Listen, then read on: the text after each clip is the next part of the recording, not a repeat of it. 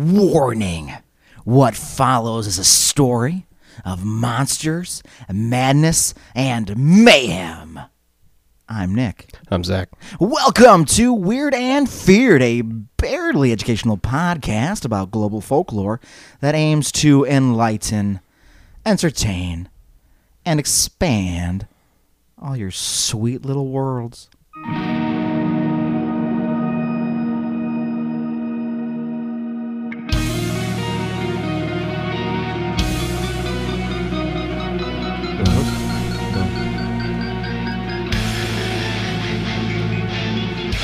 All right. Well, Yes. today we're going to talk about the Old West or Wild West for a little bit. Okay, let's get wild. I'm down. Yeah.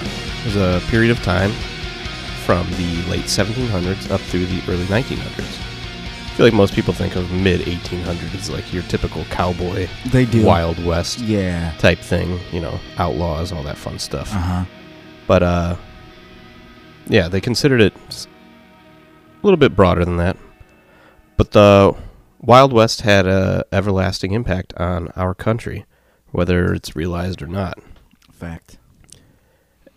Sure, it may be over-exaggerated or over-romanticized now, but it's still impactful nonetheless.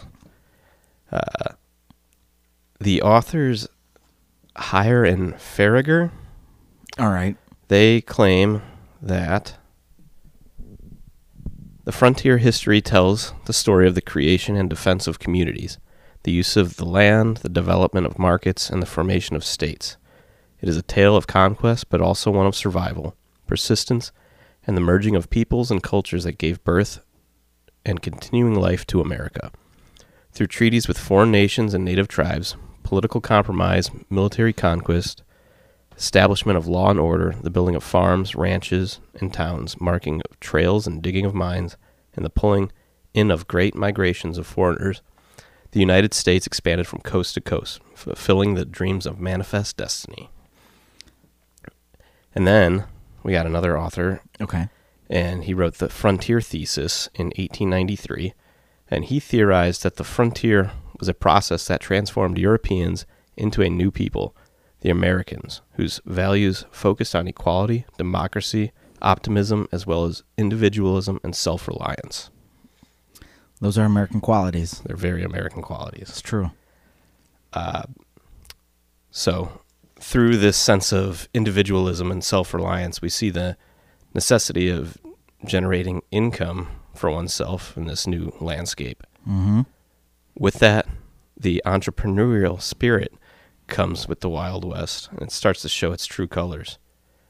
Like I said, outlaws, bounty hunters, farmers, the oil railroad tycoons, gold diggers, Oh, yeah. like in the literal sense. Absolutely. Yeah, not attractive ladies. Maybe the other way around too, though. What if it was a gold digger going after a gold digger Oh, because he had all the gold? I mean, It's maybe just- that's where it really comes from. Oh, jeez. They followed all the guys out west, Yeah, and that's why California is full of a bunch of babes. I guess so. I mean, that's not probably true. I don't know. Never been. I'm just going off of movies. Yeah, that's true. But everybody heads to California from all over the place. Yeah. It's a true melting pot. Mm-hmm. All right. Anyways. So, P.T. Barnum No. was an American businessman. Oh, God damn it. That was well known for embracing that entrepreneurial spirit. Oh, my God. That's what he did. Yeah, he sure did. Oh, boy. As well as his fellow American, Samuel Barrett. I don't know how to say his last name. I'm going to say Eads. Okay. So Samuel Barrett Eads. Eads was an American sea captain. While out on a voyage, he met some Japanese sailors who claimed to have a mythical creature in their very possession. Oh, my God. It's going so hard so fast. Yeah. So Eads saw the creature, and he immediately paid a large sum to bring it into his possession. $6,000 in 1822. Holy shit. That is the equivalent of $130,000 Whoa. right now. Fuck. So he saw this thing, and he was like, Okay. yep, Yep. I need it. There's my dollars. The creature he purchased would later become known to the world as the Fiji mermaid. Oh, good. I don't know what this is. No? I have no idea what this is. No. All right, cool. Good. Yeah, no clue. All right, so after some time, I'm so concerned. P.T. Barnum hears of this mermaid through an associate of his going by the pseudonym Dr. J. Griffin. Griffin and Ever the Showman Barnum concocted a plan for their strange creature. Barnum began spreading word of the creature around New York, claiming to have a mermaid that had been caught near the island of Fiji. So that's definitely not true. This thing was not caught near Fiji. No. So I said Edie's got it from some Japanese sailors, but I also saw accounts that some Dutch sailors may have had it from some Japanese sailors and stuff like that. It gets a little convoluted. Sure. But especially if it's being passed around or... Yeah. So, but yeah, they say they caught it near the island of Fiji. So eventually the press get wind and want to see the specimen. And most of them, once they gazed upon it, they were convinced that it was 100% legitimate, a mermaid. Oh, God. Yeah. Is there a God? Oh, my Lord. Barnum's plan, now in motion, the Fiji mermaid was the most talked about thing in New York. And with that, Dr. Griffin decided to display his creature at Barnum's American Museum. So they're working in cahoots a little bit here. Yeah, they're putting something together. Yeah. So while Barnum had he goes about and he uses beautiful, traditional, bare-breasted mermaids in all his advertisements. And what awaited the paying visitors to his museum Oh, my gosh. was something of a different nature. You want to take some guesses, or you want me to just keep going here? Well, I just like the fact that, of course, he's a marketing guy. So, like, Oh, what do yeah, you think? Mermaid? Yeah, you think bare-breasted fish lady. Oh, yeah. I mean, I can guess. Because honestly, I have no idea. I've never heard of this before. Yeah. So I can only, like a deformed, like a walrus, some kind of fucked up manatee, or some human with some deformities in its lower extremities, or just like a rotted carcass. Those are good ideas. But yeah, he plays this up. You know, he's playing on the idea that, you know, people want to see these beautiful Who wouldn't? women coming out of the ocean and stuff like that. Yeah, that's what guys would like to have relations with half fish ladies. With, yeah, yeah. I guess so. I guess, yeah. So the monstrosity that awaited visitors was exactly that, a monstrosity. Oh, Lord. It was a creature that had been made by man. No.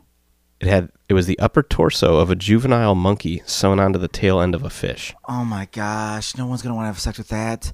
Oh, my gosh. No, so that was very different than what was expected, but most people still thought it was genuine, you know. Not what they expected to see, but... Well, it's almost like they're like, oh, well, right, that can't be a mermaid. This is probably the realistic version, though. It's probably going to look like this. Right, yeah. It's a monkey with half. What was the other half? Fish. It was just a fish? Just a fish. Oh, my God. Yeah. And so eventually it came to light that that's what it was, but Oh my luckily Edie's had died years before that, and I like to think that's for the best since he didn't have to have any idea that he spent 130,000 modern dollars on two dead animals sewn together. So he had never seen it. Well, he saw it, Oh, he did see it? but he died thinking it was real. Okay. And then his son inherited it, and then his son sold it to somebody. He's like, the Dr. Griffin. He's like, yeah, get this out of here. Nobody wants this. Oh, I do. When you said it came to light, I was horrified. I thought you were going to say, and then it came to life. I was like, no. oh my God. Yeah, so luckily Edie's didn't know, and because otherwise he may have felt quite the sucker. And like the quote attributed to P.T. Barnum, a sucker is born every minute. Because apparently these were considered some sort of traditional art amongst Japanese fishermen. Okay. So that was a thing. They're just having fun. Oh my God, imagine all their collections. Yeah, they probably had a decent amount of them over there. Uh-huh. Yeah. All right, we're going to change directions here a little bit now. Okay. So, with all the expansion of the U.S., logging had become an enterprise itself. A pretty big business. Okay. Lots of wood was needed.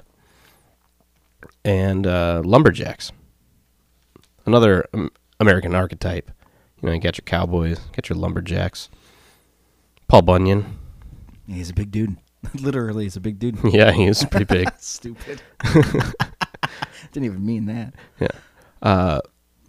But with that, lumberjacks, they had their own set of tales that they would pass from camp to camp. These fearsome critters, as they're known as, which I just learned about this. Okay. Fearsome critters is a whole subsect of cryptids, essentially. The term fearsome critters? Mm-hmm. It's all-American, but we'll talk about that in a little bit. Sure. But these fearsome critters are known, were typically a means to pass time, really. They were like a tall tale, or as a means of hazing newcomers to the logging industry. Makes sense. I mean, these guys need something to do. Yeah, they're just out in the woods cutting down trees. And just thinking of things. Yeah. So, in a typical fearsome critter gag, a person would casually remark about a strange noise or sight they encountered in the wild. Subsequently, another accomplice would join in. Meanwhile, an eavesdropper would begin to investigate. As Henry H. Tryon recorded in his book, Fearsome Critters, 1939. So, an example he has is Sam would lead with a colorful bit of description, and Walter would follow suit with an arresting spot of personal experience. Every detail being set forth with the utmost solemnity. Whew. Oh, man. Yeah, tongue twister, that one. Absolutely. And with exactly the correct degree of emphasis. At the end, so deftly had the cards been played that the listener was completely convinced of the animal's existence. The method of presentation is widely used for the best results. Two narrators who can, in quotes, keep the ball in the air are necessary, and perhaps an occasional general question is tossed to someone in the audience, such inquiries being invariably accorded a grave, corroborative nod. This is such a stage play. This is theater. Oh yeah, these guys are bored. And they're like, how can we scare people? It's just like a well scripted, scary story. Right. Yeah. It's like a script reading, or almost like somebody's campfire. Exactly. Ghost story. But everybody has a role to play. I mean, that sounds fun. It does sound fun. It makes you want to meet new people. It makes you want to go cut down trees and hang out in the woods. Well, that too. So many of the fearsome critters, I'm going to keep referring to them. Please do. Were simply the products of pure exaggeration, while a number, however, were used either seriously or jokingly as an explanation for some unexplained phenomena. For example, the hide-behind served to account for loggers who failed to return to camp. The who? The hide-behind. Great. While the tree squeak Don't. offered justification for strange noises heard in the woods. A handful of mirrored descriptions of actual animals, the mangrove killfish, which takes up shelter in decaying branches after leaving the water, exhibits similarities to the upland trout, which is a legendary fish purported to nest in trees. In addition, the story of the Philly-Loo, a mythical crane that flies upside down, may have been inspired by observations of the wood stork, a bird that has been actually witnessed briefly flying upside down. So, the character of fearsome critters themselves was usually more comical than frightful. Often, greater emphasis is placed on behavioral traits with little or no detail mentioned on their appearance, as in the cases of the hide-behind, which I already mentioned. The hide-behind was a nocturnal creature, wandered the woods at night, used to blame for loggers disappearing. It was really good at hiding behind stuff. I never would have guessed. Well, I read that, and I made sure to put it in my notes here, just so we didn't get any confusion. Yeah, I started to flounder at first until you read it, and I was like, okay, yeah, I hide got him. behind. I got him now. What do you think he's good at? I know what he's doing. Yeah. Also, the tea keddler. What? A tea keddler Okay. was a small, stubby-legged dog with cat ears, which Sounds like a cat. or a dog. Or an animal. But either way, it only walks backwards, with steam pouring from its mouth as it whistles. Scary. Few lumberjacks have seen one, as they are No. very shy. No. But if a tea kettle is heard but not found, one is nearby. That's amazing. Oh yeah, I got a few more Please. here. I don't know what this one means at all. I couldn't find it. The squidicum squee. Who? I don't know what that means. Squidicum squee. That got a little dirtier. I guess. And then we have the hang down. I'm guessing he's similar to the hide behind, except for he probably hangs down. I think you might be right. I could be wrong, There's though. a I couldn't chance. find anything about it. I think you're probably pretty close. Some critters like Flitterix or the Goofus Now we're just making appeared to be ordinary animals that just behaved out of the ordinary. Now we're just making a Pokemon. So the Goofus is a bird that flies backwards and nests upside down. He sounds like a total goofus to me. Yeah. Yep. So, the more physically emphasized and improbable creatures seem to be distinguished by how far the storyteller could push the boundaries. You know? Like, somebody would just go to town on this. Oh, yeah. Both the Tripodero and the Snollygoster Oh my god. demonstrate facets more in common with mechanical apparatuses than animals. It's not. And the Hugog Oh my gosh. and Sidehill My God. Gouger seem to be more play on applied physics. The Sidehill Gouger is a creature that's supposedly has longer limbs on one side of its body and shorter on the other, Okay. so that it can live its life on slopes of mountains and hills more easily. Oh, evolution. Oh, throw a little science in there. Makes sense. Yeah, except for the offspring, sometimes they grow on the wrong side, so then No. they can't travel in the same directions. No. Yeah. That's a tortured soul there. Mm-hmm. Imagine the family drama. Right? Like, you can't come with us. Sorry. Why not? You literally can't. You- You can't walk this way. You cast out. Find a different slope. Sorry. Start your own community. Yeah. Beat it. Scram. But Mom, you're done. Mm-hmm. You fucked up. You fucked up, Mom. You made me this way. I made a mistake. You're a mistake. Yikes, Mom. So, fearsome critters are pretty cool. There's a whole list of them. And we'll have to I'll do an episode of fearsome critters God, I want you to. at Because some point. I mean, we'll get into it a little bit. That's fine. So, This concept I'm in love with. right. Yeah. Hey, it's just silly. It's just lumberjacks trying to see if they can scare each other. I mean, this is the creativity I feel the world is missing. Because this is astounding. Mm-hmm. But I want to talk about one of these fearsome critters that was actually caught. What? Yeah. In 1893, newspapers reported the discovery of a hodag in Rhinelander, Wisconsin. It had the head of a frog, the grinning face of a giant elephant, thick short legs set off by huge claws, the back of a dinosaur, and a long tail with spears at the end. Well, that's great. Uh-huh. That's a thing. Yeah, it's cool. That's great. The hodag. The hodag. The reports were instigated by well-known Wisconsin land surveyor, timber cruiser, and prankster Eugene Shepard, Oh, Eugene. who rounded up a group of local people to capture the animal. The group reported that they needed to use dynamite to kill the beast. The fuck? The remains of a charred beast were photographed and sent to the media. And the picture is absurd.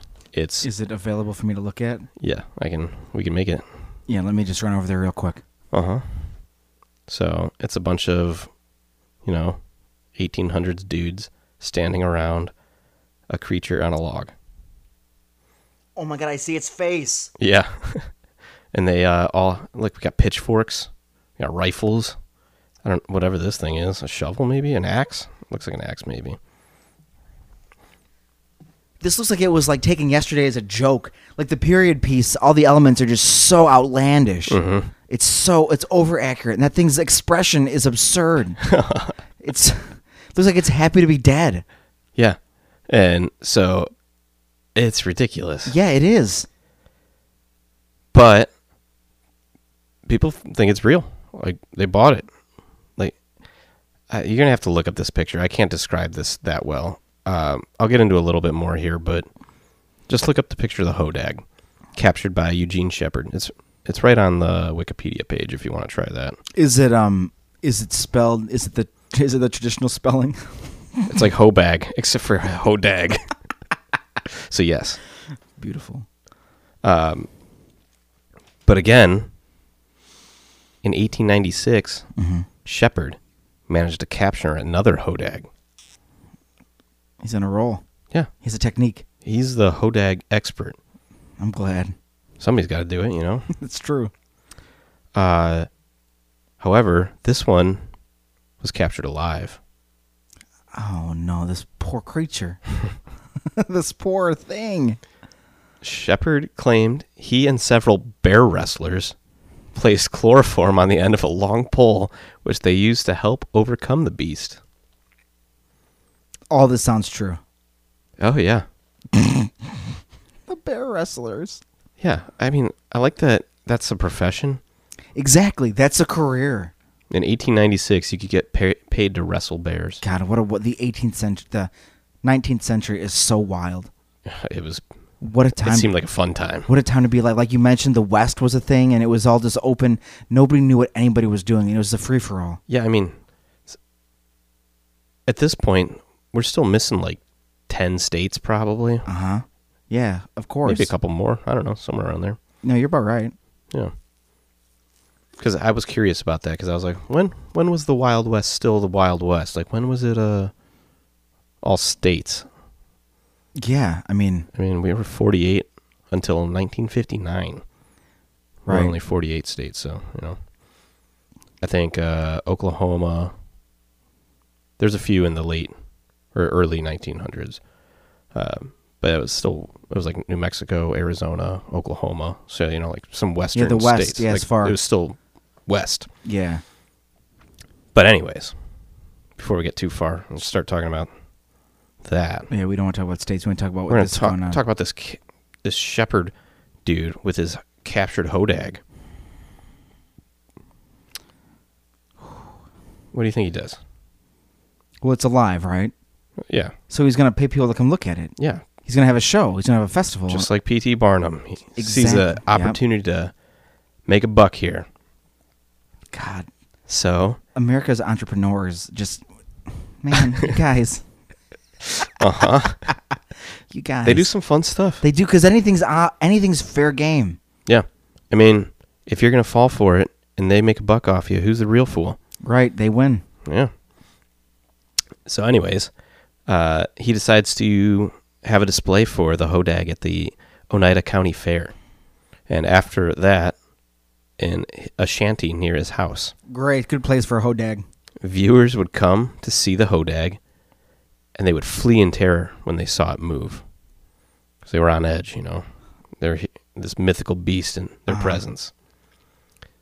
So it starts getting some real attention behind it. Eventually, the Smithsonian Institution gets involved, It's too official. and they send scientists to investigate, only to realize that it was some sort of taxidermied creature with wires attached to it. No. So Shepard's just got this thing, and he's just pulling wires to freak people out. Oh, so it was dead? Oh, yeah. Oh, my God. I couldn't figure out what it actually was, like, that was taxidermy together. From this picture, it kind of looks like a pig torso to me. Like, I don't know what the head is. I guess that's better, right? They didn't torture a living being. Like, it's just done. The suffering's over. Yeah. But he's got this corpse in his yard, and he's playing with strings. Yeah. Yeah. Yeah. The puppet master. Yeah, but it was freaking people out. It freaked me out. Yeah.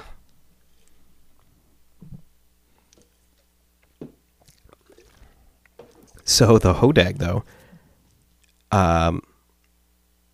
may become my favorite thing, though, because Rhinelander, Wisconsin seems incredible. No. They love the hodag. It's so good.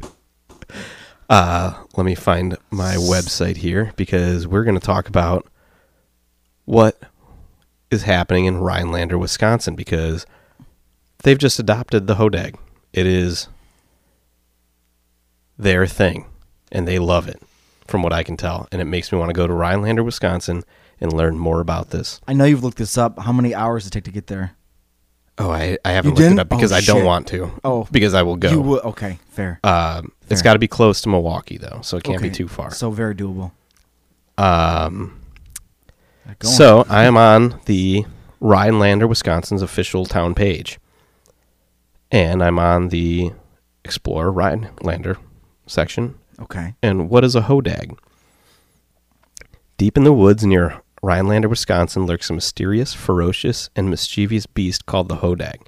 The hodag is rarely seen, but often blamed for missing sunglasses, lost keys, and helping the big one get away from anglers. But what do we really know about this legendary Northwoods beast?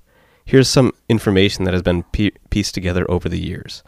So, I'm looking at a diagram of the hodag, and I'll show you real quick. Please and then do. I'm going to read you what it says. Whoa. Oh, yeah, I'm drawing that immediately. Oh, my God. Uh-huh. Oh, my So, God. We'll start with the hodag's eyes. The late summer sunset stole its color from the hodag's eyes. It's dramatic. Hodag tears make the world's best lemonade. Unfortunately, the hodag never cries. That's Chuck Norris shit right there. The hodag will eat fish fresh out of the lake, but he prefers a traditional Wisconsin fish fry with potato pancakes. Potato pancakes. When the wind blows through the hodag's fur, it plays a perfect version of beer barrel polka. God damn it, you guys. The horns on the hodag, if it tilts its head just right, the hodag can pick up every Milwaukee Brewers radio broadcast. But the reception's a little fuzzy. Oh, just a little, huh? And the spikes on his tail serve as perfect marshmallow roasting sticks.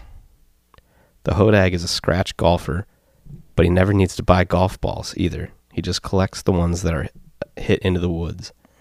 The hodag smells exactly like a pine-scented car air freshener. And then it's got a timeline. Sure. 1893, the hodag was discovered. Pabst won the Blue Ribbon the same year. Coincidence is what it says right here. Never. No. No fucking way. In 1959, President John F. Kennedy received a replica hodag during his trip to Rhinelander. It is said that he used the beast for inspiration while writing his inaugural address. All right. In 1967, the hodag was the third-string center for the Green Bay Packers during the Ice Bowl. Probably. He probably was. In 2009, the hodag raised the prize-winning milking goat in the Wisconsin State Fair. Great. I mean, what more would you like to know? Who discovered the hodag? Let's go with that one. Yeah, sure. And they have hodags all around Rhinelander, apparently. I need a t-shirt. Okay, so who discovered it? We already went over that. It's Right. basically everything I summarized. Got it. Let's go with, what does the hodag look like? According to 1893 news accounts of Eugene Shepard's discovery, the hodag had the head of a frog, grinning face of a giant elephant, thick short legs set off by huge claws, back of a dinosaur, and long tail with spears at the end. It also had green eyes, huge fangs, and 2 horns sprouting from its temples. The hodag reportedly breathed fire, smoke, and had a pungent smell, a combination of buzzard meat and skunk perfume. Yeah. Early reports said it was about 7 feet long, 30 inches tall, and weighed in at about 200 pounds. A little bit more there. Let's keep going, because this website was very entertaining to me earlier. It's not good for a podcast, but I hate when I'm just in awe. Yeah. I don't know what to do here. I'm just absorbing it. I'm like, yep, Uh-huh. keep going. Yep, you better tell me about what else is going on. There's a website. So, where does the hodag live? I'd love to know. I hope you tell me. The hodag's only, this is again from the Rhinelander website. The hodag's only known habitat is the forested area surrounding Rhinelander, the county seat of Oneida County in Wisconsin's North Woods. In the 1800s, Rhinelander was a lumber community, and lumberjacks, especially Gene Shepard, Of course. provided some of the first accounts of the hodag. Today, the expansive forests around Rhinelander are popular with bikers and hikers across country and cross-country skiers. Nearly a quarter of Oneida is undeveloped land that's open for public recreation, so visitors have lots of opportunities to see the hodag in the wild. There's an interactive map where you can find hodags, No. and there's a hodag-themed tour of Rhinelander. It's just too much. I have to go to this place. Yeah, we're going. And just at the bottom here, I'm not going to click the link because we need to move past the hodag at this point. We have to move past the hodag? Oh, yeah. We got more to talk about. Oh, my God. So there's a link and it says, what does Rhinelander think of the hodag? And then it just says, we love him. I'm not even going to click that link because it's going to be too much for me to handle right now. It's probably just balloons. It's probably just somebody hugging a hodag because there's statues of them everywhere. And it's like pictures of people hanging out with the hodag statues, and it's too much. I need to be there. I mean, I feel like there's two people in this world. People who love the hodag and people who don't. Yeah. And if you don't like the hodag, I don't want to know you. No. You're probably a monster. Get out of my... Yeah, you're the real monster. Get out of my life. Yep. God, it's so good. Mm-hmm. Another comedy hoax by some entrepreneurial spirits, and it was my favorite, and now it's been contested with the hodag. It's the jackalope. Oh, yeah. Infamous. Jackalopes are cool. Yes. Oh, shit. Yeah. I mean, you saw what is in my parents' place in Michigan, right? It's incredible. Yep. That thing would fuck you up. I want a jackalope for myself, and I will get one next time I go west again. Perfect. Anyways, in 1939, Douglas Herrick and his brother had gone hunting for hares. After a successful hunt, they came back and tossed the jackrabbit on the floor, where it landed next to some deer antlers, and thus inspiration. Being a taxidermist, Herrick made the dream a reality. He sold the first jackalope for $10. This in 1939. That's the equivalent of just under $200 today. Jesus. So again, somebody's making money off it. Worth it. And they became pretty popular, and he started selling them more and more. Became pretty profitable. And although most agree that they are fake, some or fearsome critters, some do insist that they see jackalopes in the wild. So, for those who do believe, the jackalope is said to be an antlered species of rabbit, sometimes rumored to be extinct, or just, A legit cryptid. Yeah, well, that's what some people argue. So, one of the rarest animals in the world is a cross between a now extinct pygmy deer and a species of killer rabbit. However, occasional sightings of this rare creature do continue to occur, with small pockets of jackalope populations persisting in the American West. The antlered species of rabbit are brownish in color, weigh between 3 and 5 pounds, and move with lightning speeds of up to 90 miles per hour. Yikes. It's a fast bunny. Yikes, that's why you can't see it. They are said to be vicious when attacked and use their antlers to fight. Thus, they are sometimes referred to as the warrior rabbit. Don't do that. The jackalope was first encountered by John Coulter, one of the first white men to enter what would one day become the state of Wyoming. They also allegedly possess an uncanny ability to mimic human sounds, and when chased will use these abilities to elude capture. During the days of the Old West, when cowboys gathered by the campfires singing at night, jackalopes could often be heard mimicking their voices.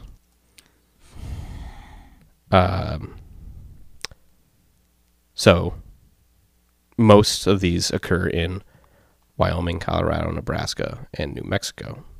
But they also there's a European version of the jackalope in Germany known as the Wolpertinger. Beautiful name. I looked that up. It is pretty much a jackalope, but it takes it up a notch. What does it do? It's got wings, too, and fangs. Wow, it's a little German touch, huh? Mm-hmm. Jesus. But that's cool. That's amazing. So I didn't know any of that about jackalopes. I just, always knew that they were just... They look cool. Yeah, and they were hares, because they're not bunnies. No. But with antlers on them, So Some of these sightings may not be as easy to write off as you would think, though. Okay, I'm ready. References to horned rabbits kind of originate in sightings of rabbits affected by Shope papillomavirus. What is that in rabbits? Initially examined in wild cottontail rabbits that had been shot by hunters in Iowa. They were later examined. They had numerous horn-like protuberances on the skin over various parts of their bodies. Oh. So they became known as horned or warty. And I looked up some pictures of this. It's kind of weird looking. Yeah. But it's like... It's like bone sticking out? Or It's not so much bone necessarily, but it's like a hard-looking thing. It's almost like a weaponized wart or something. Like it looks Kinda. like pointy. Does it look pointy or is it rounded out? It just looks like It bumps? just looks like... No, they get pretty long. Looking at it on a bunny, it's probably about 2 inches long. Yikes. And they grow all over their body. Like the few pictures I saw were more on the face than on like the top of the head. Poor guy. But it says they grow everywhere. So, not quite.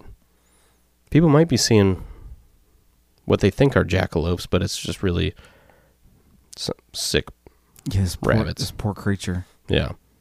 But I guess like sometimes they'll grow over the face and they won't be able to eat and stuff like that. So Man. it's not great. No. But, they could be out there. I don't think they're moving at 90 miles an hour, though, if I had to guess. No, that was just... Well, because the cool thing about a jackalope is, like, it's a believable design. Yeah. A creature could look like that. Yeah, I mean, there's weirder things for sure. I mean, those old deer, how, the deer with the fangs. Yeah. Those are... But, I mean, some of those are even still around. I mean, platypus are still out there, and those are weird. Uh-huh, absolutely. If you saw a platypus not knowing it's a real creature, you would think it was a taxidermied thing. Mm-hmm. Because it's... It's got a duck bill on like a beaver body. Yeah, you'd be like, what? Yeah. Doesn't make any sense. No, it does not. And it lays eggs, but it's a mammal? Yeah, it like breaks all the rules. Yeah, platypus doesn't give a fuck. Yeah. This brings me, though, to my last taxidermied creature that I want to talk about tonight. I can't believe it Or keeps... today, depending on what it, time you're listening to this. That's true. I can't believe it keeps escalating. Oh, yeah. I'm so excited. This one's a little different, though. Okay. The Ringdochocus. Excuse me? The Ringdochocus. Okay. Ringdochus, sorry. I'm adding a syllable in there. Okay. Ringdochus. My bad. But, so I kept saying it Ringdochocus to myself earlier, and then I watched some videos, and I was like, Damn it. I've been just making up how that's spelled. Damn it. You give it like a sing-songy feel, but that's all right. Yeah. Like it, it flowed. Right. But it is the Ringdochus. Okay. The difference between this and the others that I've talked about is this one has not been proven or not been disproven as a hoax. Go on. Mm-hmm. I'm invested here. So one morning in 1886, Israel Ammon Hutchins awoke to find a mystery beast loose on his land. Hutchins had moved to Madison Valley, Montana, for the same reason many Americans were settling west. Fertile, cheap land provided more opportunity for his family than anything back east. But Hutchins probably didn't expect to run into an unknown predator, a ferocious-looking animal that seemed to be part wolf, part hyena.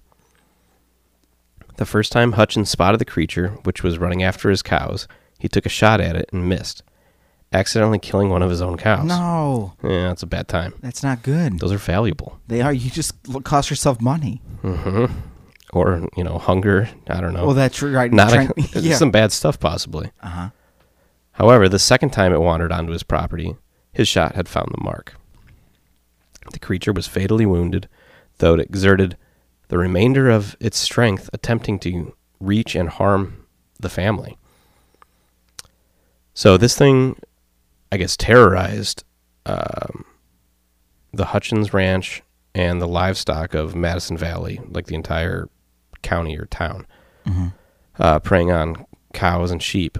Its blood-curdling cries kept residents fearful day and night.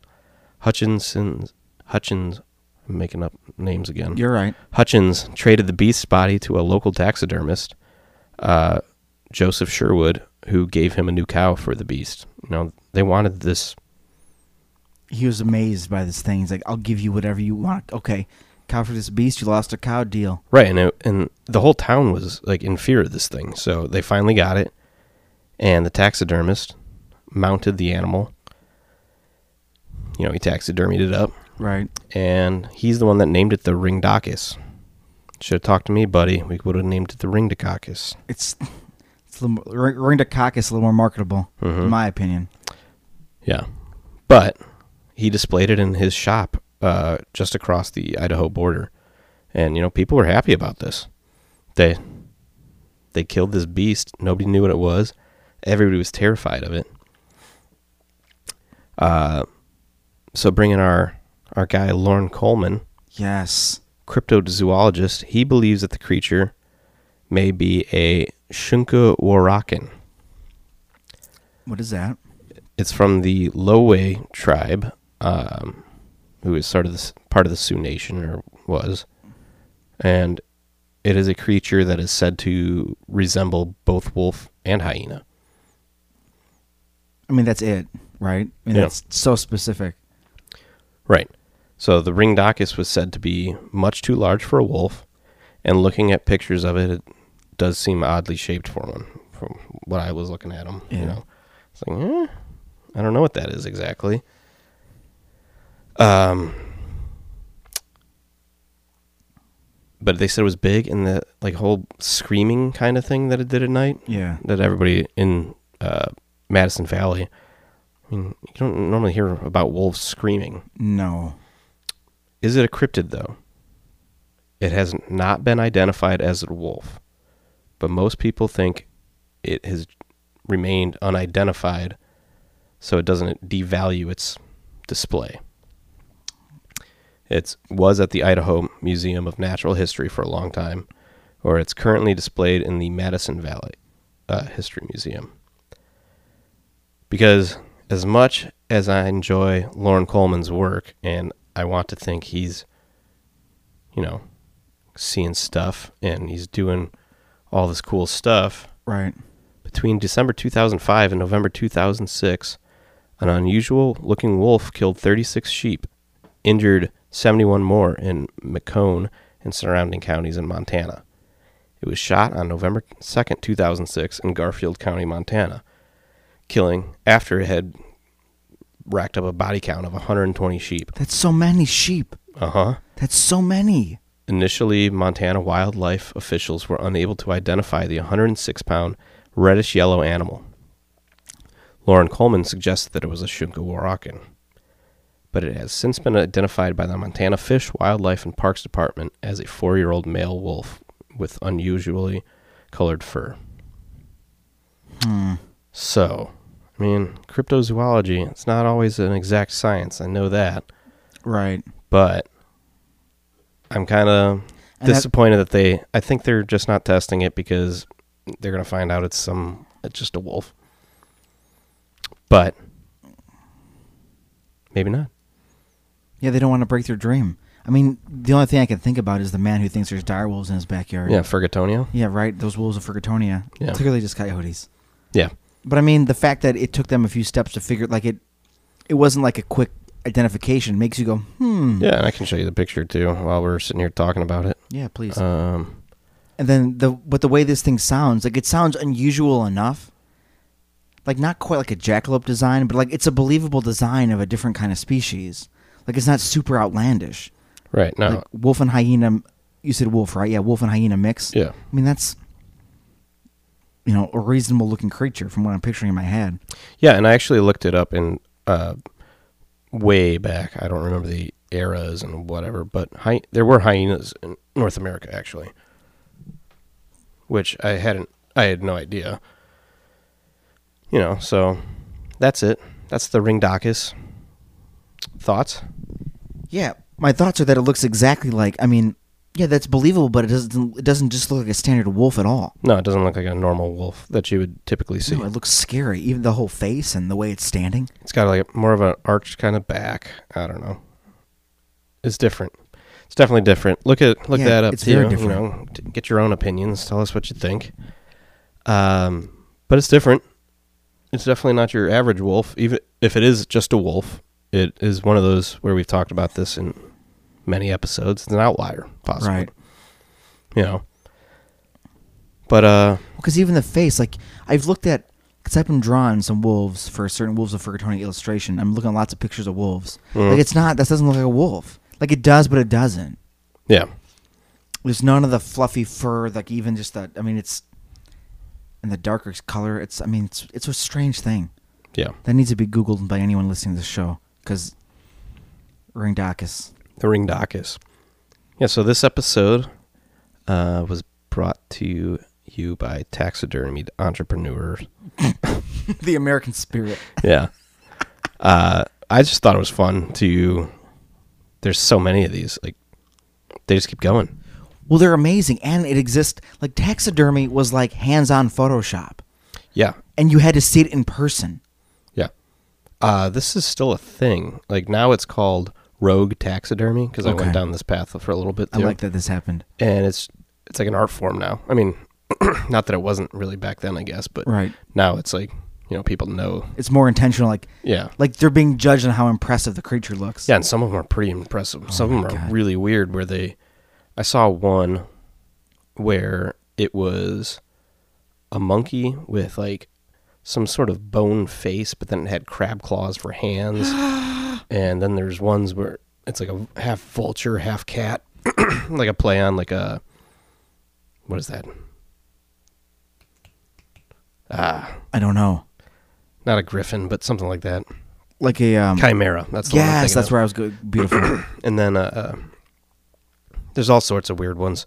Some really kind of disturbing looking ones, but it's art, Absolutely. Imagine sculpting with an animal's body. Well, some of them too, like the whole Fiji fish thing is still pretty popular. They don't really do that so much with the fish body anymore. A lot of it's paper mache and like faux fur and stuff like that, but it's still pretty wild.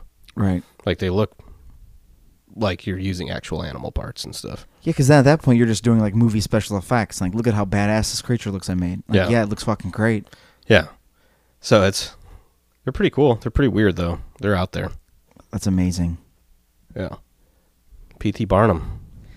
That fucking guy. Yeah, we can do more stuff on him. He was a weird guy. We absolutely could. Yeah, we're talking. If we could talk about monsters, P.T. Barnum this week. Yeah. Out of control. Yeah, I didn't realize they finally cled down the Barnum and Bailey Circus. Is it whole done? I knew it was like barely. I think it said 2017. It was done. It was a good run. I mean, I'm not gonna say it's a good run. It was a long run. Yeah, it's a long run. Right. That's what I meant. It's a lengthy run. Yeah, but the Hodag. The Hodag. It's giving the Jackalope a run for its money. That thing is so ridiculous. I can see how your search went. Yeah. Going around the Jackalope stuff and coming across the Hodag and then not knowing what to do with yourself. Because I don't know what to do with myself. I don't know what to do right now. I need to look up how far away it is. I'm going to be in Wisconsin this weekend. Oh my gosh. Could you be around the Hodag? I need to be if it has to happen. If I'm anywhere nearby. Would it be the ultimate role playing if you like customized yourself a costume of the Hodag? Oh. So you were a taxidermied creature? My dinosaur costume I'm is thinking not that. too far from that. I'm thinking that. Maybe I'll be a Hodag for Halloween this year. God, it'd be... Nobody will know what I am, and it'll be fine. amazing. What are you, the Hodag? What? Yep. Yep. That's me. Oh, are you like a dinosaur with a... We got a horn... No, I'm a Hodag. I'm a Hodag. What? Yeah, I'm from Wisconsin. What? Yeah. Just feed me cheese and beer, please. Yeah, see this fur? I can jack into the radio frequencies of the nearest brewery. Brewers, the baseball team. Oh, hilarious. That makes more sense. Yeah. I was like, why was he jacking into all these breweries? Yeah, no, I it's mean, the brewers. that's cool too. Right, no, I'm sure the Hodag can do both. He just broadcast the baseball game. Yeah. I mean, I don't know. It's absurd. It's fantastic. The Hodag. People who want to have fun. Yeah, that town seems fun. Oh, it's 5 hours. Oh. It's up by it's a little longer. it's up north of Green Bay. Oh.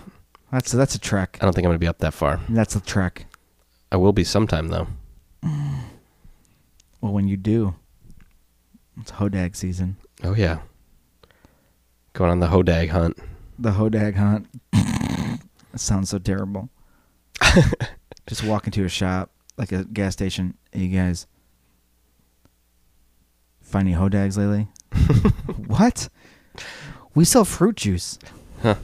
Well, where's the hodag? Yeah, where's he at? His tears are lemonade. Can I draw him out? I just want to drink his tears. Yeah. You guys serve any hodag tears lemonade? That's got to be a thing you can buy up there. Like just slap a label on it. Like that happens. That exists. Yep. Damn it. 100%. All right, well, what do you think? Closing this fucker out? Yeah, let's wrap it up. All right, baby. Well, of course, this was Weird and Feared. If you have anything, any stories, if you own or have seen a hodag, you should if you own a hodag, yeah, we would like to get in touch with me, please. We would like to encounter him and listen to baseball games through his fur. You can email us at weirdandfearedpodcast@gmail.com, Instagram Weird and Feared, Facebook Weird and Feared.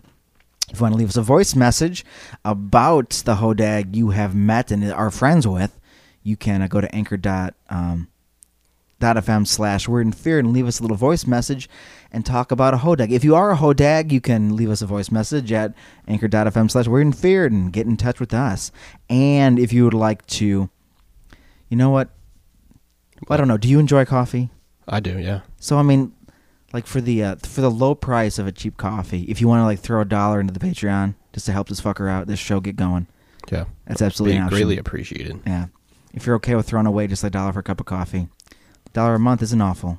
Just saying it. We want to buy. What if there was a book about the hodag? We could use your money to buy it. Mm-hmm. Just saying. We could do a whole episode dedicated to the hodag. Who could help us drive 5 hours to encounter the hodag? I'm just saying, if you want to be a part of history, you have that option. Otherwise, you can just enjoy your life and stay spooky. Yeah, stay spooky. Do it.